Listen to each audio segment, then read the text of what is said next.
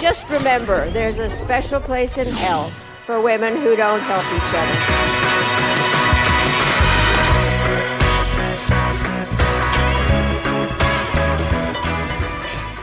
In the culture war, there are no winners, just podcasters. Only a few are willing to risk their lives in the face of some of the dumbest ideas to have ever captured human civilization. Every week, we, Megan Daum and Sarah Hayter, humbly accept this mission in order to bring you conversations that are equal parts stunning, brave, and unhinged. Welcome to A Special Place in Hell. Hi, Sarah. Hi, Megan. How are you? I'm okay.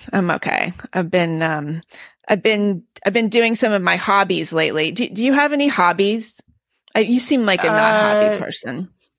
I actually have tons of hobbies. Well, I used to have tons of hobbies. I don't have many hobbies anymore, but I used to have all kinds of hobbies. You know, they say women don't have hobbies. Oh, really? Have what you heard about like this? cross stitch? This is like the manosphere has this criticism of women. I don't think it's true. Really? I think, well, yeah. I mean, it's just, I think that when they say hobby, they mean something you just have to be like as obsessive as a man would be about, which is to say like, yeah, so if that's the line, then yeah, women don't have hobbies because we're not spending all our time, you know, absorbed in we're not in like community. We're not in Reddit. Yeah. Right. We're not in Reddit communities about knitting or yoga. Right. I guess. Okay. Yoga's well, a hobby, anyway, you so I guess if you don't take it seriously enough, I guess does exercise qualify as a hobby? Yeah, maybe not. It has to be something totally frivolous. Right. Like gardening can or be a like hobby. in collecting. It doesn't, I mean, not that hobbies are frivolous.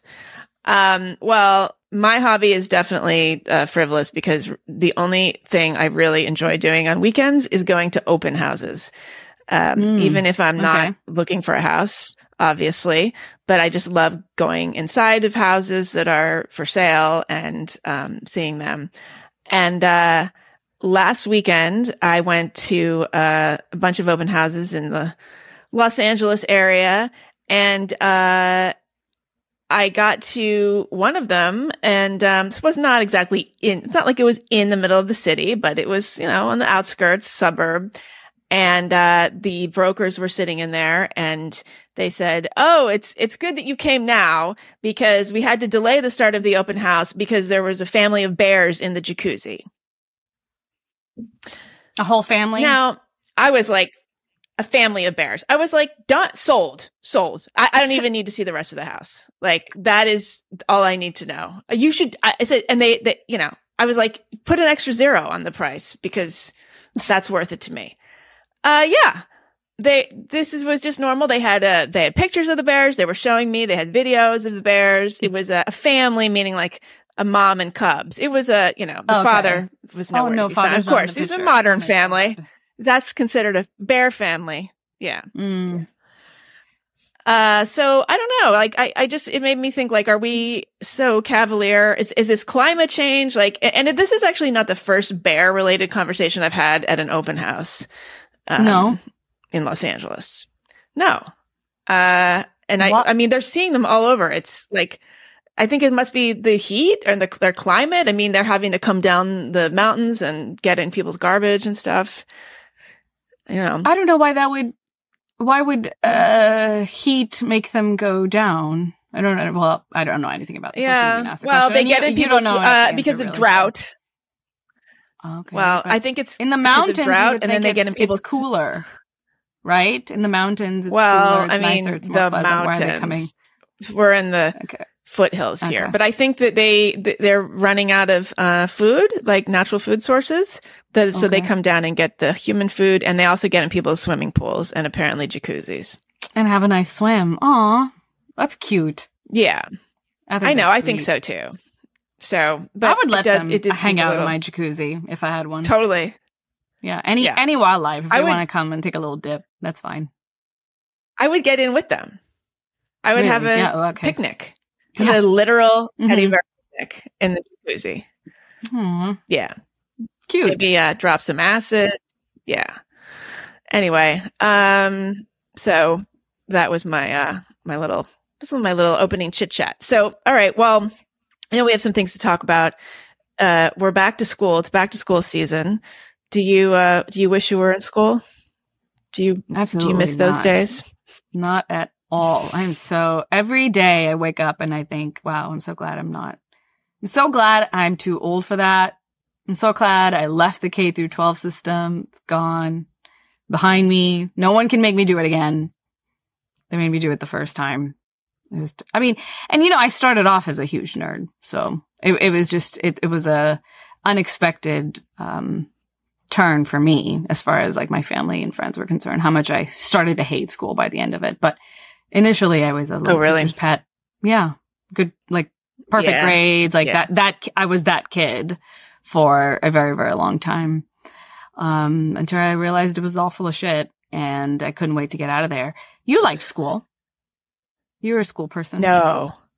I was not a good student, actually. I'm one of those weird, I was like very, very good in certain things and like absolutely atrocious, like almost like learning disabled. I feel like I must have been borderline learning disabled in math, but like if they had at that time, like the same sort of measurement system or like evaluations or whatever, like, if there had been sort of subtler gradations of deficiency, I think I might have qualified for some kind of like special help or something in math, but I was just so bad. And mostly I just had no interest. I would like space out. So much of math is like just having the difference between having a good math teacher, like somebody who's really enthusiastic about the subject matter. I feel like this is one of the things where, math and science are especially robbed in schools when it comes to enthusiastic teachers because, I feel like I had so many enthusiastic English and history teachers. I look back on that. I'm like, why did I have like so many like, wow, like like people who were like, they loved literature. They loved, and they're so excited to read, Poe to you or whatever. And they couldn't wait till you heard it.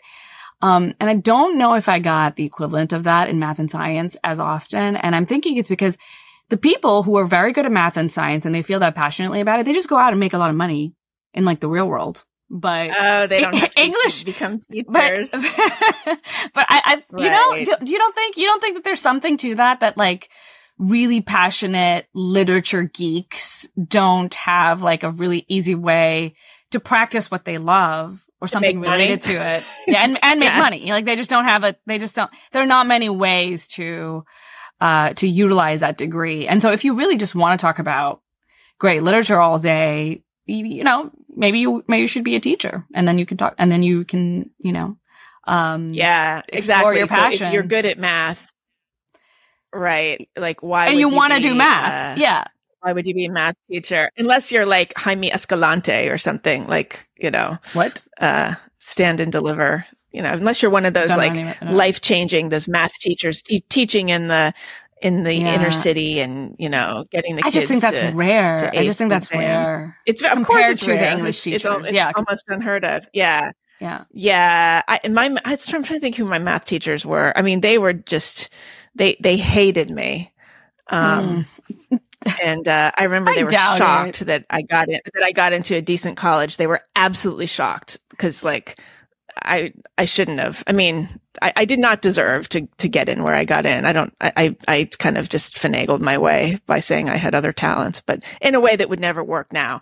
But yeah, I don't know. But I wonder like there's Russian math and everything. I don't know what that means. I wonder if there's like other ways of learning math that I could have actually benefited from. Yeah, I think so. I think there's a lot of like theory about this that I'm like kind of mildly obsessed with because I think that my K through 12 experience was part of the reason I'm so angry with it is because I feel like I am the kind of person who would have made a perfect student in an ideal environment or even a decent environment, but I had such a bad environment and it wasn't as if I was in the worst school district and the worst school. It wasn't that. I was in pretty decent, actually a fairly good high school. lots of opportunities for AP classes, that kind of thing. And, you know, I was in the gifted program, so I got special attention in that regard as well. At the same time, I just feel as if I came out of it at the end hating school, feeling as if it wasn't about learning. It was just about getting a certain kind of grade, which was not the same thing, and recognizing the distinction there. And also, you know, more than a little bit feeling as if some of the teachers were not qualified to do what they were set out to do. You know, there were too many of my AP teachers who were, they shouldn't have been AP teachers. I had, I remember my macroeconomics teacher, she should not have been teaching anything near as complicated as AP anything near it. Beating people up, or what do you mean? No, she was so nice. She was super fun. I mean, she was somebody's like hokey little mom, you know, and she always had these great stories to tell us, and she was fun, and she was just fun to be around. She didn't teach well. We didn't understand it. I don't think she super duper understood her subject. We watched a lot of the John Stossel, and he had like a series or something where John Stossel investigates, you know, like various issues and in American life. And he's a libertarian, so he had this very libertarian view, and he would, you know, like there was episodes where he would debunk homelessness. Just talk to homeless people and go out and blame do you want a job or do you want this free money? And then they'd be like, money, please. And he'd be like, aha, like you don't really want a job, you just want money. Anyway, he made some good points actually, but it was obviously ridiculous. The whole thing was ridiculous. We watched a lot of it. We watched a lot of John Stossel. Every, like I think Fridays she would just be like, let's just watch this amazing episode from John Stossel's little miniseries. Okay. And I think one class wrote letters to him. I don't know. It was a lot. But anyway, that was my AP Math class. It was not, it did not, I didn't learn a thing, a useful thing at all. I feel like there was a little too much of this in K through 12, and I ended up hating. I remember one class, I had to have create a persuasive argument of speech class. And I had to do, there was a creative, persuasive argument that I had to make. We could pick the topic. I picked, you would like this. This is why I bring it up.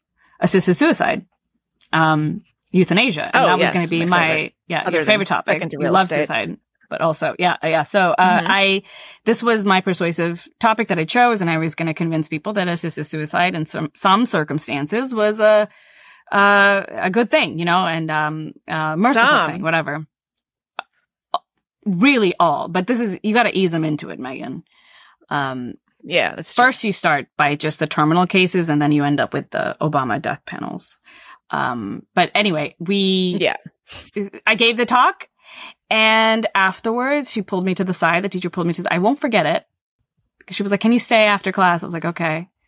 I stayed after class. And she had she gave me a big lecture about how suicide is bad. And it's really bad to make suicide seem like an amazing thing. And how dare I, and all this stuff. And, gave me a B too. And I did a great job. It was a great essay, but I guess I was a little too effective. Yeah. And I just feel like I came out of that thinking, I hate school. I hate school. Yeah. I hate. Do you still have the essay?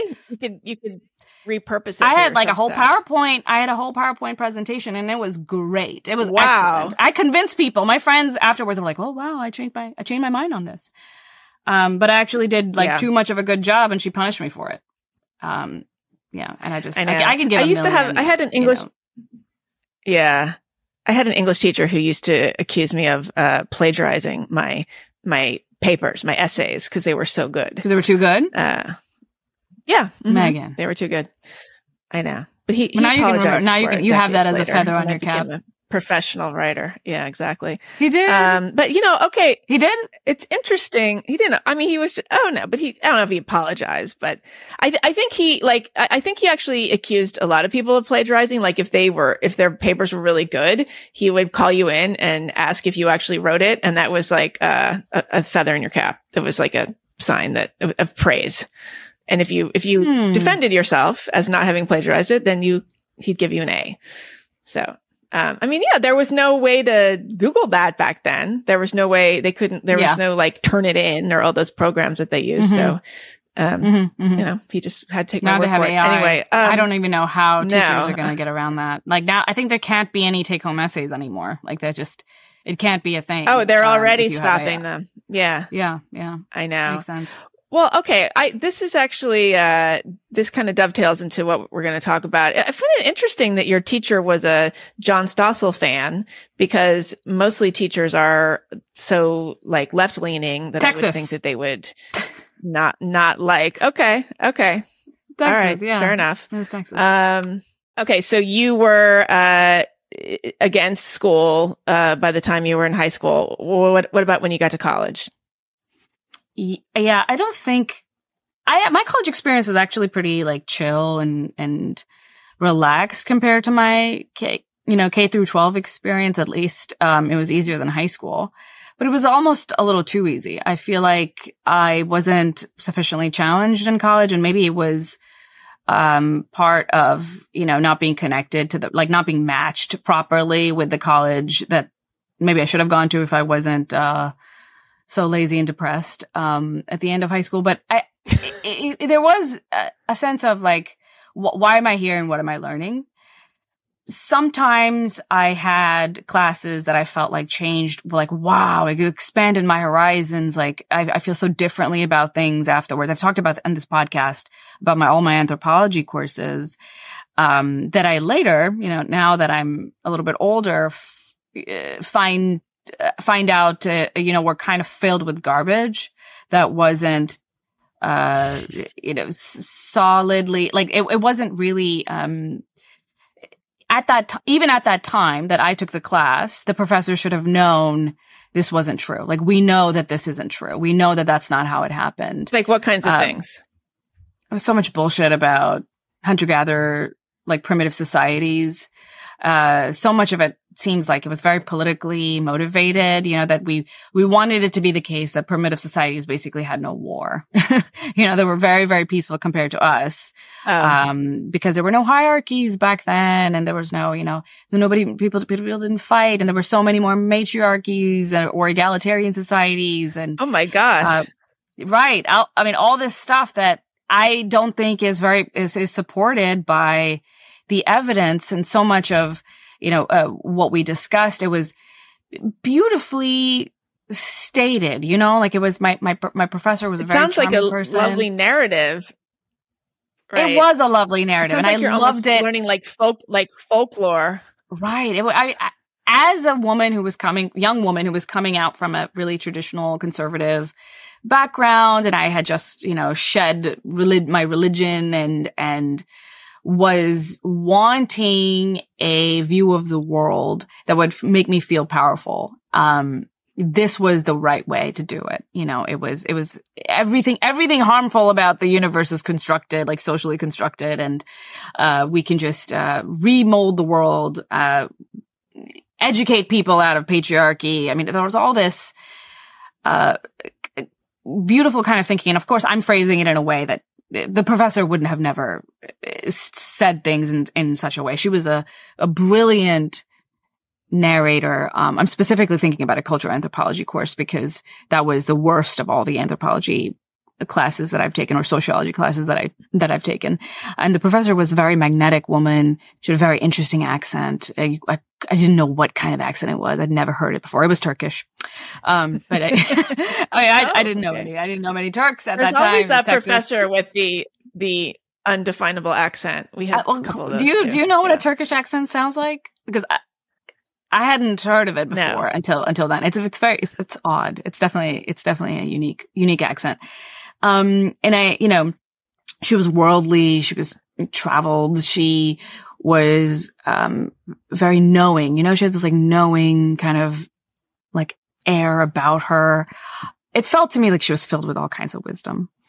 And in that class though, she beautifully, like just, it really wasn't, it's a kind of genius to be able to craft a course in a way that the students feel as if they're not being forced into any kind of conclusion, but ultimately you've laid the crumbs in such a way that they will only go to one conclusion. The only conclusion is that, patriarchy is all man-made bullshit. Like it's just how things happen to be in our society. Mm-hmm. There's nothing biological or inherent or whatever, like nothing about the dynamics that are set in stone in any kind of way. There's, race is a social construct. Sex roles are entirely constructed and based off of nothing. And, in our primitive past, we were docile. But did the hunter-gatherers still have sex roles? The men were still like hunting and the women were gathering. So how can there not be sex roles? It was so equal because, both the sexes were producing and bringing something to the table, and men weren't sexually jealous back then. Yeah, like a lion versus some berries. There was, and again, she never. I'm phrasing it now in this way where it sounds absurd, but the way that she crafted the class, I felt as if I was discovering these truths. I was discovering them, and she was just giving me the right tools. And then only later, much, much later, I find out that this evidence that was sort of, strewn about to help me reach this conclusion was flawed. Either the studies that were based on were like very methodologically flawed, or, very much political bias. Often it wasn't even like the specific ethnographer that was biased. It was the the people who interpreted the findings of the they get bastardized. Yes. Right. And that was happening quite a bit. People were taking, one little crumb of like one Eskimo culture in, one woman who spent 2 weeks with, an Inuit family whose language she didn't speak, and she has now she has all these insights now. Can you imagine? Like she just came in with her like Ugg boots and sat there and took some notes for a couple of weeks, and that was. But they taught us things. These ethnographies they would take some little finding and expand it out into what human nature is and what human culture is, what human social organization is, and I just felt like for years I had to deprogram myself almost, but I didn't know what was true and what was, because of course some things were true. Many things were true that she taught, but some things weren't. And I didn't know which was which. And I just came out of it thinking, okay, what an unreliable narrator, and how much has this been happening throughout my quote unquote education that I paid a lot of money for? How much of this do I have to question again? And so I've been thinking a lot about, we had a conversation about this yesterday, as we were thinking about what to talk about. And I think you and I disagree here, in an interesting way, in that I'm feeling very skeptical about higher education as a whole. Specifically, less so when it comes to the kinds of fields that have an interaction with reality, for one reason or another, because like physics, you have to, you're dealing, kind of, but, you do have to, if you're in the physical sciences, you have to run into reality. You're literally measuring and studying reality. So it finds a way to correct you, even if you have biases. It eventually, if all things are working right, you should eventually get closer to the truth of the matter. But when it comes to the social sciences and the humanities, largely, like broadly speaking, there's no correction, there's no proper correction. So how can we know, how do I tell who is a good professor or who is somebody who is leading me towards actually greater knowledge in an area and a broad, like a sophisticated understanding of the world, and who is just a very sophisticated and worldly salesman? So I'm curious, how old was this anthropology professor? I couldn't tell. Probably didn't know. You probably at the time you probably thought she was like in her 50s. She was probably in her 30s. Ancient, to me, I don't know. I think she probably was in her 50s. She probably was in her 50s. She seemed a little bit older than that to me. That's why I say 50s. Okay. But I remember there. Yeah. Because you're 21, you're like, everyone seems old because I went back and was teaching in the same program that I had been a grad student in. And it was hilarious because there were professors there who had been my professors who were still teaching and who are now my colleagues. And I remember looking at them and being like, oh my God, that person is like not that old. And I remember being in my 20s and thinking this person was ancient. Really old. Yes. Yeah. And so my students must have thought I was like in my 60s. I was in my 40s. I didn't think she was early 40s and they must have thought I was 60. Did you have a sense that there were other professors who were known for offering a different view or like, it's not like it's a monolith or was it? Because definitely is a monoculture. That's the other problem is that when it comes to specific fields, sociology, anthropology, increasingly political science, that there's so much of it is politicized. And because you don't really have dissenting voices, how many conservative sociologists do you know? How many exist? Jonathan Haidt had done so much work on this in psychology. Yeah, they're at think tanks. They're not at universities. They're not at universities at all. I mean, they're rare. Right. It's rare to encounter somebody in the social sciences or even. Well, I found like in the humanities, it depended a little bit on the subject. In history, sometimes you'd run into like a conservative. Sometimes in the classics, you'd run into somebody who might call themselves like center right. But in the social sciences, like never, not at all. Political science, sometimes political sciences scientists can be a little bit more balanced.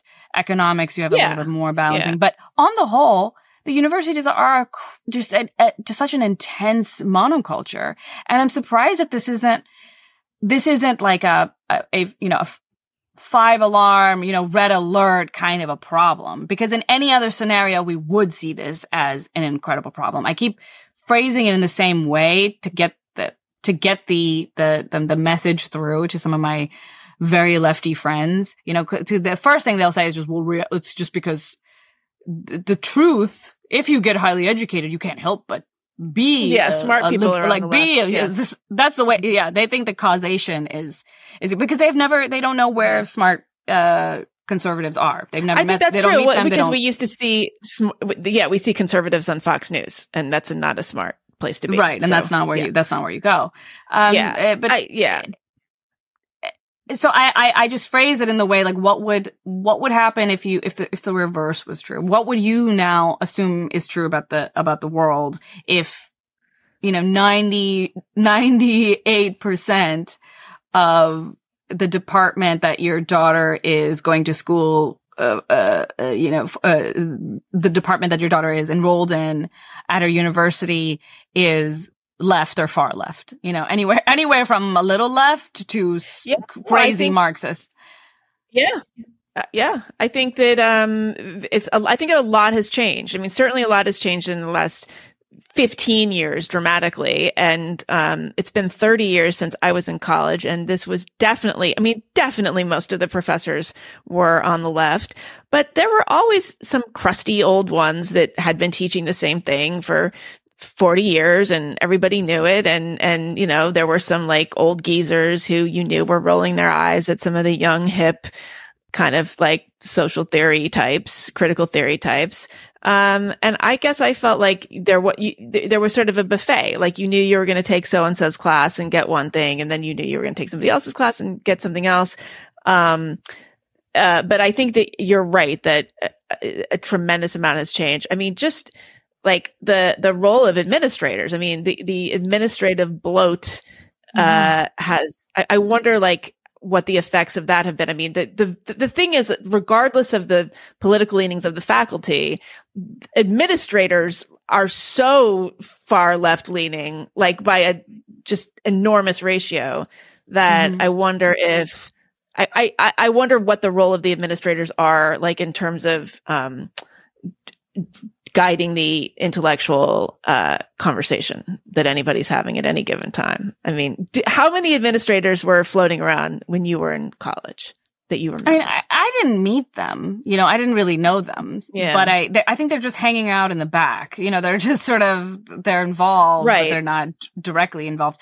I think that's definitely, I think you have a good point. That's definitely a part of the problem, just administrators in general. But I also think that it is relevant that if you poll professors, you know, you poll them on their ideological views, they are far more uniformly left than they used to be.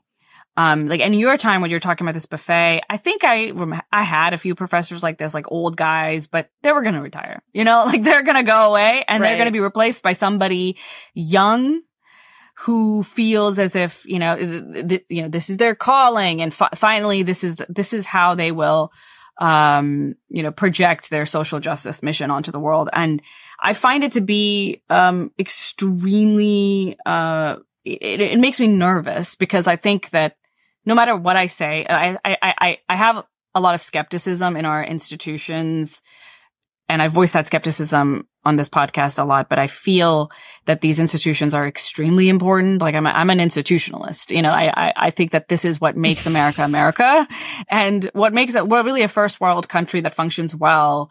It needs institutions, to, you know, soften, power in a lot of different ways and filter in other interests, like the pursuit of truth and freedoms and all kinds of things. Like this is something that our institutions provide us, and it's something that we should fight for. So it's terrible to see academia become such a like wretched, you know, like a very active base of activism. And I don't think academics take this seriously enough, especially if they're already on the left. If they're kind of leaning right, they take it seriously. If they're on the left, they're very just like blah about it. They don't know to the extent to which it is affecting them, their social environment.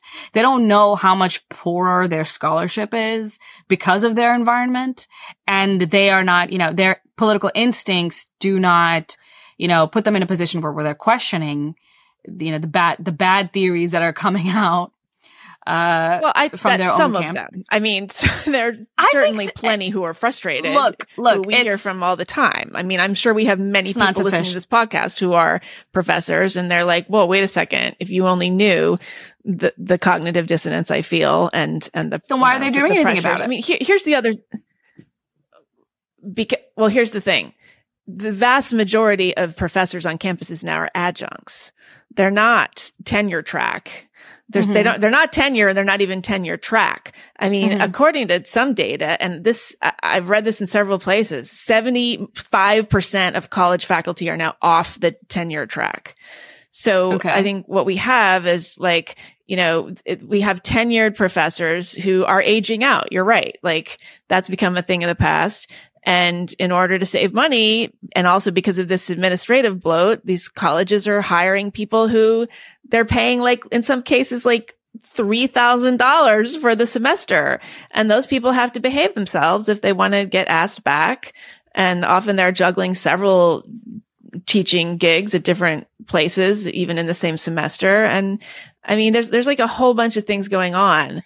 And I'm not sure it's, you know, I always have a hard time thinking like, oh, this is some kind of ideological plan. It's just a whole bunch of things have lined up in such a way to create this monoculture, and it is destructive. 100%. Right. No, I agree with you. It's not as if there's I don't think that there is a plan to make this a reality in college campuses, and that certainly lots of things feed into it. But the problem is that people don't see it as enough of a problem. And professors don't. Tenure track professors don't. I talk to, professors constantly, people at really prestigious institutions, and they kind of see it as a problem. They sort of, you know, go, like they do that when I talk about it. But I don't think they take it as a serious threat to academia, and I don't think they fully perceive how how terrible it is for Americans, as a people, to be able to not trust our education. Our institutions of higher education. The ones that are steeped in it right now, yeah, that's probably true. But I mean, there are countless academics I've heard. But how many? Like, how oh my many? God, I can't get out soon enough. Like thank God they're retiring. Like they're just like, leaving while the house is on fire behind them. I mean, right, I don't know. I guess if it's in your interest. Well, what do you mean? I feel as if, I see what you're saying. Like, don't paint them all by one brush because there are a few of them that are unhappy with it. But that doesn't matter. It doesn't matter if there's a tiny. I think there's more than a few. Then why aren't they speaking out? If there's so many? Because they need, ultimately, everybody same reason knows. Nobody speaks out. They want to keep their jobs. They got to pay their mortgages. So then maybe we just need tenured professors to start speaking out, right? Like, then we need people who have these kind of guarantees to do something about it. But in fact, tenured professors don't speak out, and I think that this is partially why what you're talking about in terms of job security, I'm kind of ambivalent about it all, because I think that it could be pushing in multiple directions. I think that there is a way in which tenure actually fosters conformity in multiple ways. One, in the way that you kind of mentioned, where you want to keep your job, but more than just you want to keep your job. It's not just, if everybody was on the same level, like playing field, it would be different. But they want to get to the jobs that are totally protected. They want to get to tenure. They want to work their way up that ladder and finally be assured of a position forever. And that's why they stay quiet. If that wasn't a carrot at the end of the stick, then I think that this idea that you might lose your job tomorrow, it wouldn't be as scary, because kind of everyone is, the stakes are different, at that point, and everyone is kind of a little worried about it. So a tenured professor who says garbage is not, no one can stop this person from being absurd. No one can stop this person from being as active as they want to be. They can be sanctioned in other ways. They can be forced to teach classes they don't want to teach. They can have their office get smaller and smaller until it moves into the basement. There are. So then why do we have tenure? Like, why do we? This idea that what we actually need to do to get academics to be, just truly like what's holding them back from their what would stop them from self-censoring is if you just take away all the negative repercussions, like financial negative repercussions specifically. If you just if you give them full job security, everybody who joins a campus has tenure, would this make the environment better? I argue no. I think counterintuitively it wouldn't. This idea that if you give them, you take away their financial, woes, and professors feel as if they have a certain amount of security in their job, intuitively, we all want to say that makes them freer, or it should. It should, right? Technically. But okay, I think I don't disagree with you, but it's not, there's no practical solution, because if you got rid of tenure, everyone is effectively going to be an adjunct. And then then it's going to function like a corporation. And then you're going to have, they're going to fire the expensive old people, and they're going to just keep hiring young, cheap people. And we're going to have a cheap labor force. And that's a disservice to students. We've already got teaching assistants teaching half the classes at big universities. How would you say, what would you say would be a method that we could judge the quality of a professor or of, a higher education teacher? Like, any measure. It's hard, because is there any measure? Right. It used to be, right. Like, it used to be, I guess, like the quality of your publications, we peer reviewed stuff. Then it started to be student evaluations. Okay. But ever since the students became the customers, which probably started happening in the 1980s, student evaluations are taken much more seriously. And that, then a professor would have an incentive to like be like your anthropology professor and just present a very compelling narrative, be, kind of a seductress of her class. I mean, that's very powerful in its own way. I don't know. I don't know what the solution is, but I'm not sure that getting rid of tenure is a panacea, because I mean, it's already these are very, very few who have tenure. I mean, it's unbelievable. And also if you get rid of it, then the administrators are truly going to be in charge. Like if you've got a bunch of adjuncts, which we already have, say we have all adjuncts, nobody with tenure, the people with like quote unquote real jobs are going to be the administrators. And those people still a are job. I mean, not. I feel like okay. That's a kind of an extreme. Like it's as if the corporate world doesn't have people who stay in a company for 10 years, as if there's no job security at all in the corporate But the world. corporate world is about making money. There's a measurable metric. Okay. Like right, if but you make even money having for your a bunch company. I mean, I had adjunct professors in college, and they were some of my worst professors because they just didn't know. No kidding. Clearly, they didn't have experience teaching, and it wasn't that they weren't intelligent or they didn't have a desire to teach. It was just that they weren't good at. They didn't have experience. They weren't good at it. Why wouldn't also that probably be something got 5 other jobs? Actually, I was shocked. I read this. The average age of an adjunct is 46. I mean, people are doing this their entire careers at this point. Sure. Yeah.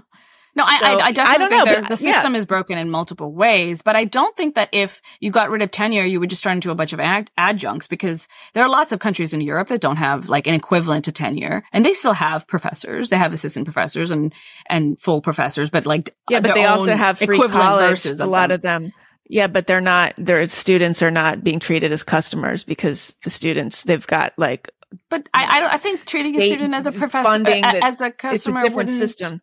A student, but I had bad experiences with adjuncts. So if I was a customer, if I gave an evaluation, I would say, I really like this professor, but he doesn't know how to teach.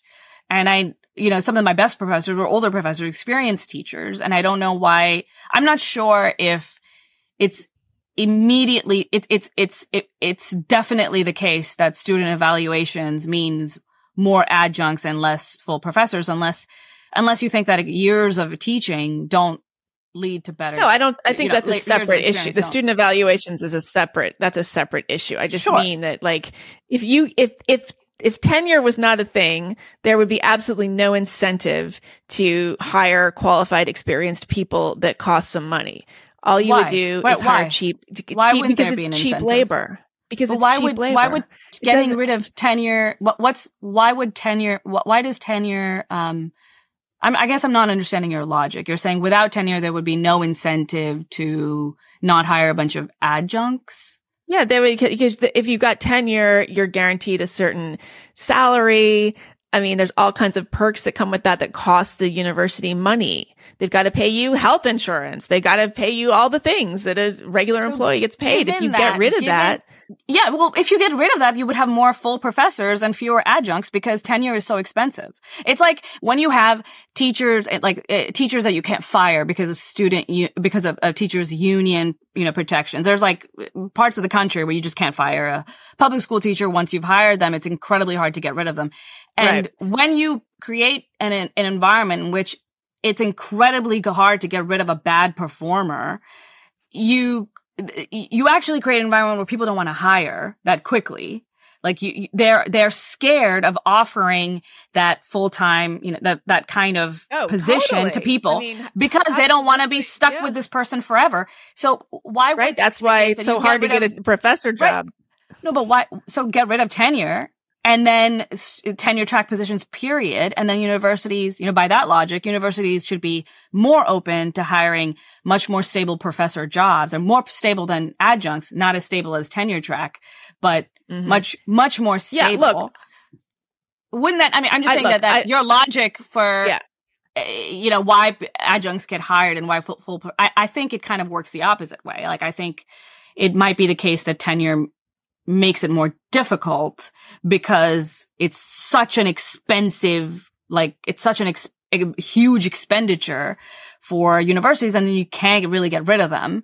And well, but aside from the costs of it, which I think that I'm just throwing an argument out here. I haven't like looked into this too deeply. So take that for what it is. But when it comes to the social incentives, I think tenure, it's clear to me that tenure creates a more extreme monoculture as the years go by. And there's two reasons for that. Like one is that, I think that the tenure track in general, what does it do? What does it tell you? What if you are an adjunct and you have this like carrot dangling in front of you, and it is the desire to land a tenure track position and then slowly work your way up and you actually get tenure. What do you do in that time, those 15 years? You keep your mouth shut. You keep your mouth shut and you please who? You please, the hiring committee or whoever it is that helps, get you that position, many of which are faculty. I think maybe all of them are faculty. Correct me if I'm wrong here, well, actually, but probably administrators as well. But okay, I don't actually disagree with you. I just don't know what the solution is, because look, even if you get rid of tenure and people, they hire full professors and there's a system for hiring that is rigorous, people are still going to be keeping their mouths shut in order to not lose their job. Look, there's no doubt that people kick their feet up on their desk after they get tenure and do nothing. That is definitely a scenario. But there's also, I mean, people in the arts, if like having a tenured job, like as a writer or as an artist or something like that, like that is tremendously helpful, because if you don't have that, then a whole other form of conformity sets in where you're constantly applying for grants and things that are even more politicized in the university system. I don't know. I mean, I think it's really complicated. Like even scientists are constantly having to apply for grants and research funding to kind of, complement their salary. Their salaries are not even like full salaries. They are expected to go out and get their own research dollars. So it's just a very complicated mix. And like, I don't in principle disagree with you. I don't disagree that there's a lot of things that are making the soup terrible. Like I think that's pretty self-evidently true. Definitely the administrative bloat is its own thing. It's its own problem. I'm just talking about like in particular, if you just take this one aspect and you remove it, will the whole soup get better or worse? Like, is it going to make things better, or is it going to, I think it's going to make things better because of the carrot won't be as, enticing, and it won't be as lengthy as well. Like to get to that point, you have to keep your mouth.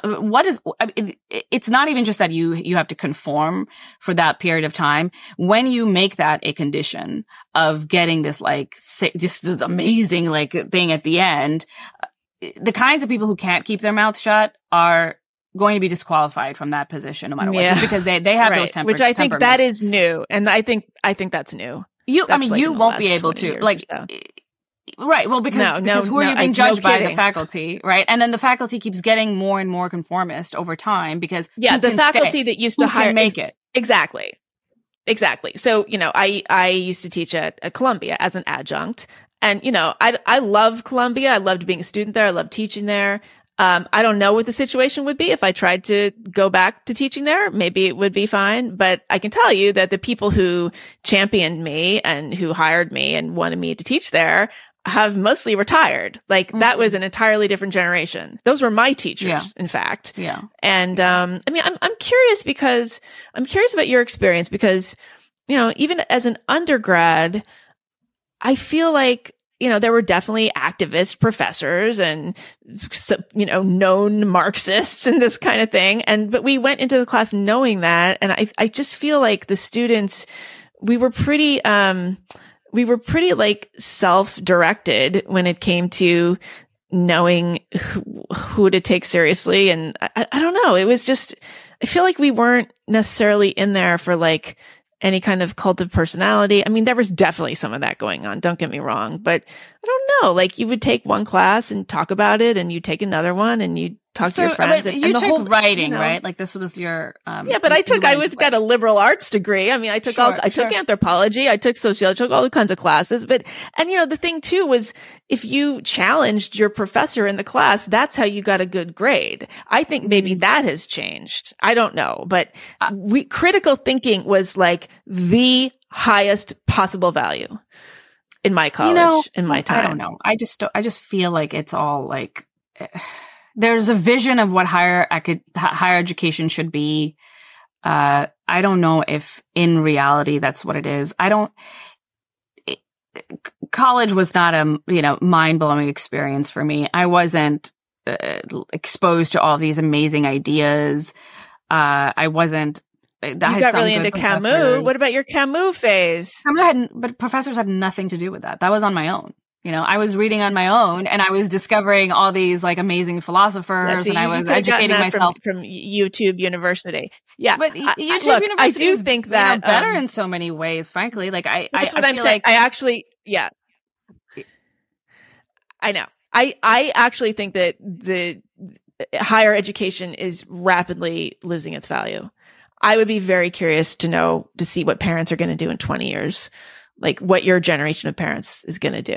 I mean, I'm fascinated. It's simply, they're simply gatekeepers for jobs. I would tell my kid to go to college because I wouldn't want them to face a job market without a degree. And that's the only reason. There's not because I think they're going to go there and they're going to get educated and they're going to really understand the world now, because I have no idea. There might be one or two good professors who teach them things worth knowing and expand their horizons and all of that. And then there might be many more who teach them nothing. But of course, this is coming from a liberal arts like mindset and liberal arts background. Yeah, what if they want to be engineers? That they need to. I think it's very different. Yeah, with like technical, like with the kinds of fields where you're really grounded in the real world. And that's another reason that I think tenure makes things worse, especially for liberal arts, because again, counterintuitively, there's this idea that if you don't have to worry about finances, if I don't have to worry about finances, then I'm going to just say whatever I want to say. And I would have like, fuck you money. And when I have fuck you money, I'll finally speak out, like I will stop self-censoring. But that is their the underlying premise is that I am freer now to be truthful and to follow the truth wherever it goes and to be courageous because I'm risking less. But I think that this is an understanding of human nature that is flawed. It's an intuitive understanding. And I understand why people think that. I used to think that. I don't think that's what actually happens. I don't think that, people arrive at truth when they are just free to arrive at it, because I think we don't like the truth. The truth sucks. The truth doesn't make anybody feel good. Yes, anybody. We you know what I mean? Literally no one can handle it. Literally it is in no one's favor. It's on no one's side. There is no political bias for truth. Like truth hates everyone equally. And when we are truthful, I think we do have this like higher order, like desire to be truthful because we see this as an amazing, beautiful value. But in our actual day to day, why are humans truth? Why does humanity care about what is true?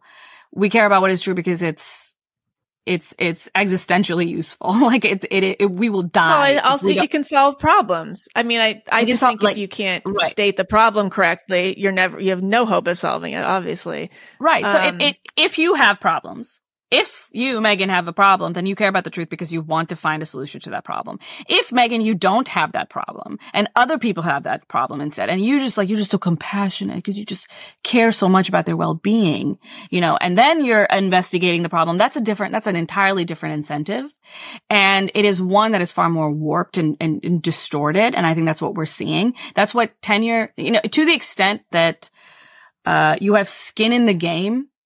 Financial incentives actually keep you, like, it is a form of having skin in the game. If I wrote about this a little bit on my Substack. And it's an article called, How Tenure Fosters Conformity. But I was thinking about it based on, like what was happening with COVID. I had this weird, on my feed, I follow a lot of lefty people, I follow right-wing people, I follow like a huge mix. And I was seeing how different the kind of sources of information they were, but also I was noticing a class distinction too. I was noticing that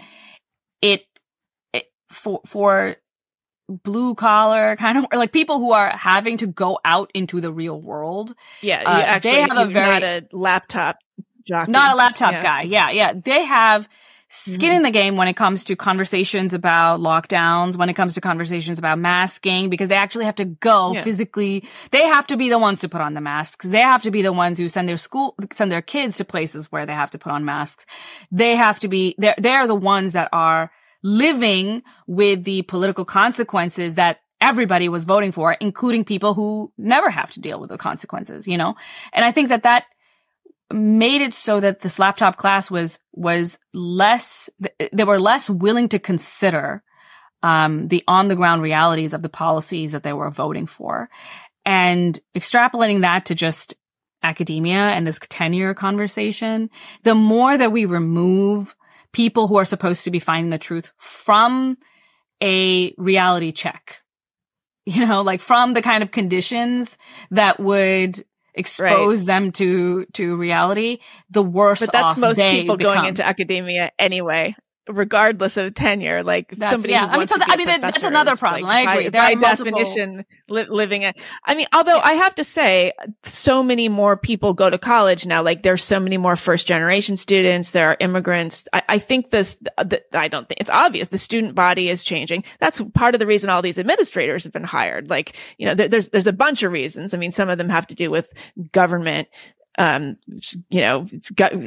government issued guidelines like the Clery Act and Title IX and all that kind of stuff. You need, apparatchiks to work through all that stuff. But another reason is that you've got a lot of students who are on financial aid, who have grants, who have funding, and you need people to help them process that. And you've just got, there's more hand holding going on, partly because of the coddling factor. Yes. These guys, but I was never, okay, I was you are special, but no, but I didn't actually get this attention. Gigantic university. But I mean, I think Yale has, I think I read this, Yale has one administrator for every student or something like that. Like, oh my gosh, everybody has an IEP essentially. Yeah. I mean, that's crazy. I just feel like you just don't need that. Mean, it's not necessary. No, I don't know why. So and are they also, in the dorms? Like, this is the other thing I don't understand. Like, I cannot imagine there being one administrator for every student. Like, I don't even, are they living in the housing? We had RAs, we had upperclassmen who were supposed to be in charge of you. If any, nobody was in charge. What did they do? Maybe there was a little faculty. What did the administrators do? I don't understand. I think a lot of it is mental health stuff. All day. Well, they make work. I mean, there isn't. So they make work. They make work. Yeah. But I think we have so many, students they say that they have a disability or they have, I was reading something like the amount of therapy animals that now, come onto campus with the students every year. It's, there was a funny thing. Someone was passing this around, in the Unspeakeasy community. Somebody posted, there was some photo spread of dorm room decor. I mean, this was astonishing. These were these photographs of the way that the mothers, I'm sure, had gone all out with these extreme designer, roughly matching bedspreads and plush carpet. I mean, spending thousands of dollars, and you can actually hire interior designers to design your dorm room for you. Yeah. Wow. Yeah. So, I mean, it's a different landscape. But I just think it's a whole bunch of things, as is everything. Yeah. Unfortunately, everything is due to a whole bunch of things. I will say that, I think the final word in tenure is that, when I was in my 20s, I had a boyfriend who, was not exactly an intellectual. he was an airline pilot. Okay. I'll just say he was an airline pilot. And, we were hanging out with some friends of mine in New York, which was interesting. And, somebody said, "Oh, did you hear so-and-so got tenure?"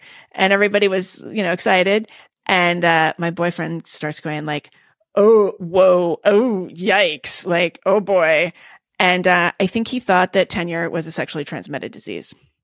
Like somebody had gotten tenure, like they had contracted it. No, okay, but he must have been really stupid. If everybody else is congratulating them, then he really. I don't know. He was just like he heard the word, and I know, but like contextually, take a look at how other people are reacting. It must have been really. Yeah. Well, okay. I don't know. And that guy's in the sky right now. He's flying an airplane around. But oh my god, he wasn't wrong. He wasn't wrong. My feeling at the time was like, you're right. It kind of is like sexually transmitted disease. Tenure. Yeah. So, okay. All right. Anyway. All right. Well, we're going to wrap this portion up, but we're going to do some bonus. What are we talking about in the bonus?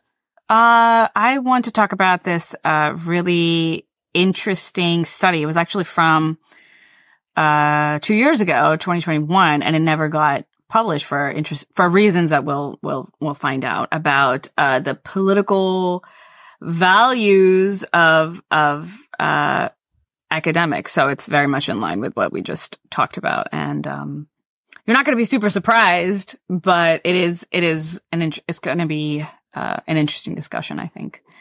And, I do want to remind people about my debate, which by the time this will have aired, I might have already lost, in which case don't look it up. You're not going to lose, Sarah.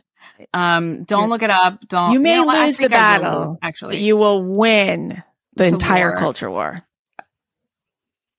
I don't even know. I don't so know this about is that. This is your debate with. You're going to come to LA. I get to see you in person, and this is your debate with it's the Free Press is sponsoring this. You and Grimes naturally are going to be going head to head with Louise Perry and Anya Kachin. Yeah, so I think this probably will have this will be dropping right around the time that actually the debate is going on. Maybe there won't be any tickets available. Maybe I don't know, but if there are, moment that people are listening, it's going to be going on. Oh no! Yeah. And we should say that the debate is not. People have asked if the debate's going to be live streamed. No, of course not. No, they need to come in person and see it.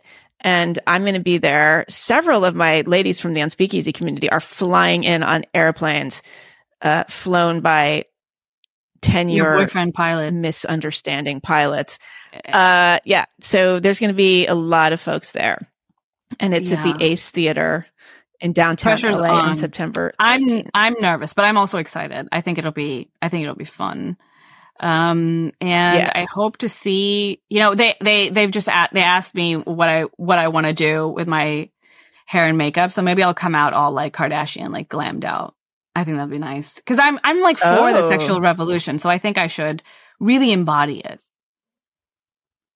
I think you should just dress like Madonna, or maybe you should wear a meat dress like Lady Gaga, something like that. Ew, that sounds maybe you should change. There's going to be an after party. So you should have a costume change. You should wear one thing for the event, and then you should do costume change because there's going to be a whole. So I'm going to have to buy another thing. I already bought one outfit, and now I got to buy 2 outfits. I don't know about that. I can't afford this. I can't afford this. Okay. Well, come to the debate if it's, if this is dropped early enough that you can come to it. Or just, hang out and wait. Cause I think it will be online at some point. It will be. Okay. Okay. I think so.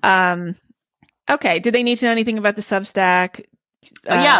Subscribe. We're going to be changing things. We're going to be, the Substack is how you can get access to our communities, like our little comment communities. And often in the bonus, we address, people's comments. And it's kind of like a discussion. It's kind of like a conversation, which I really like. It is. Kinda, except where we slip into your DMs.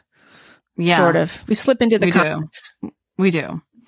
So if you want to be a part of that, if you want to get the bonus, which is like a good lengthy bit every time, that's the way to do it. Go to aspecialplace.substack.com and you can subscribe there and get access to everything. It's $6 a month. It's not that much. It's really nothing. we're basically giving it away for free, No. except it's not technically free, nothing. but it's we're basically paying free. you. We're paying you. Yeah. Yeah. We definitely are. Yeah. Wow. Okay. All right. Sounds All right. good. All right. On to the bonus. See you next time. See you next time. Okay.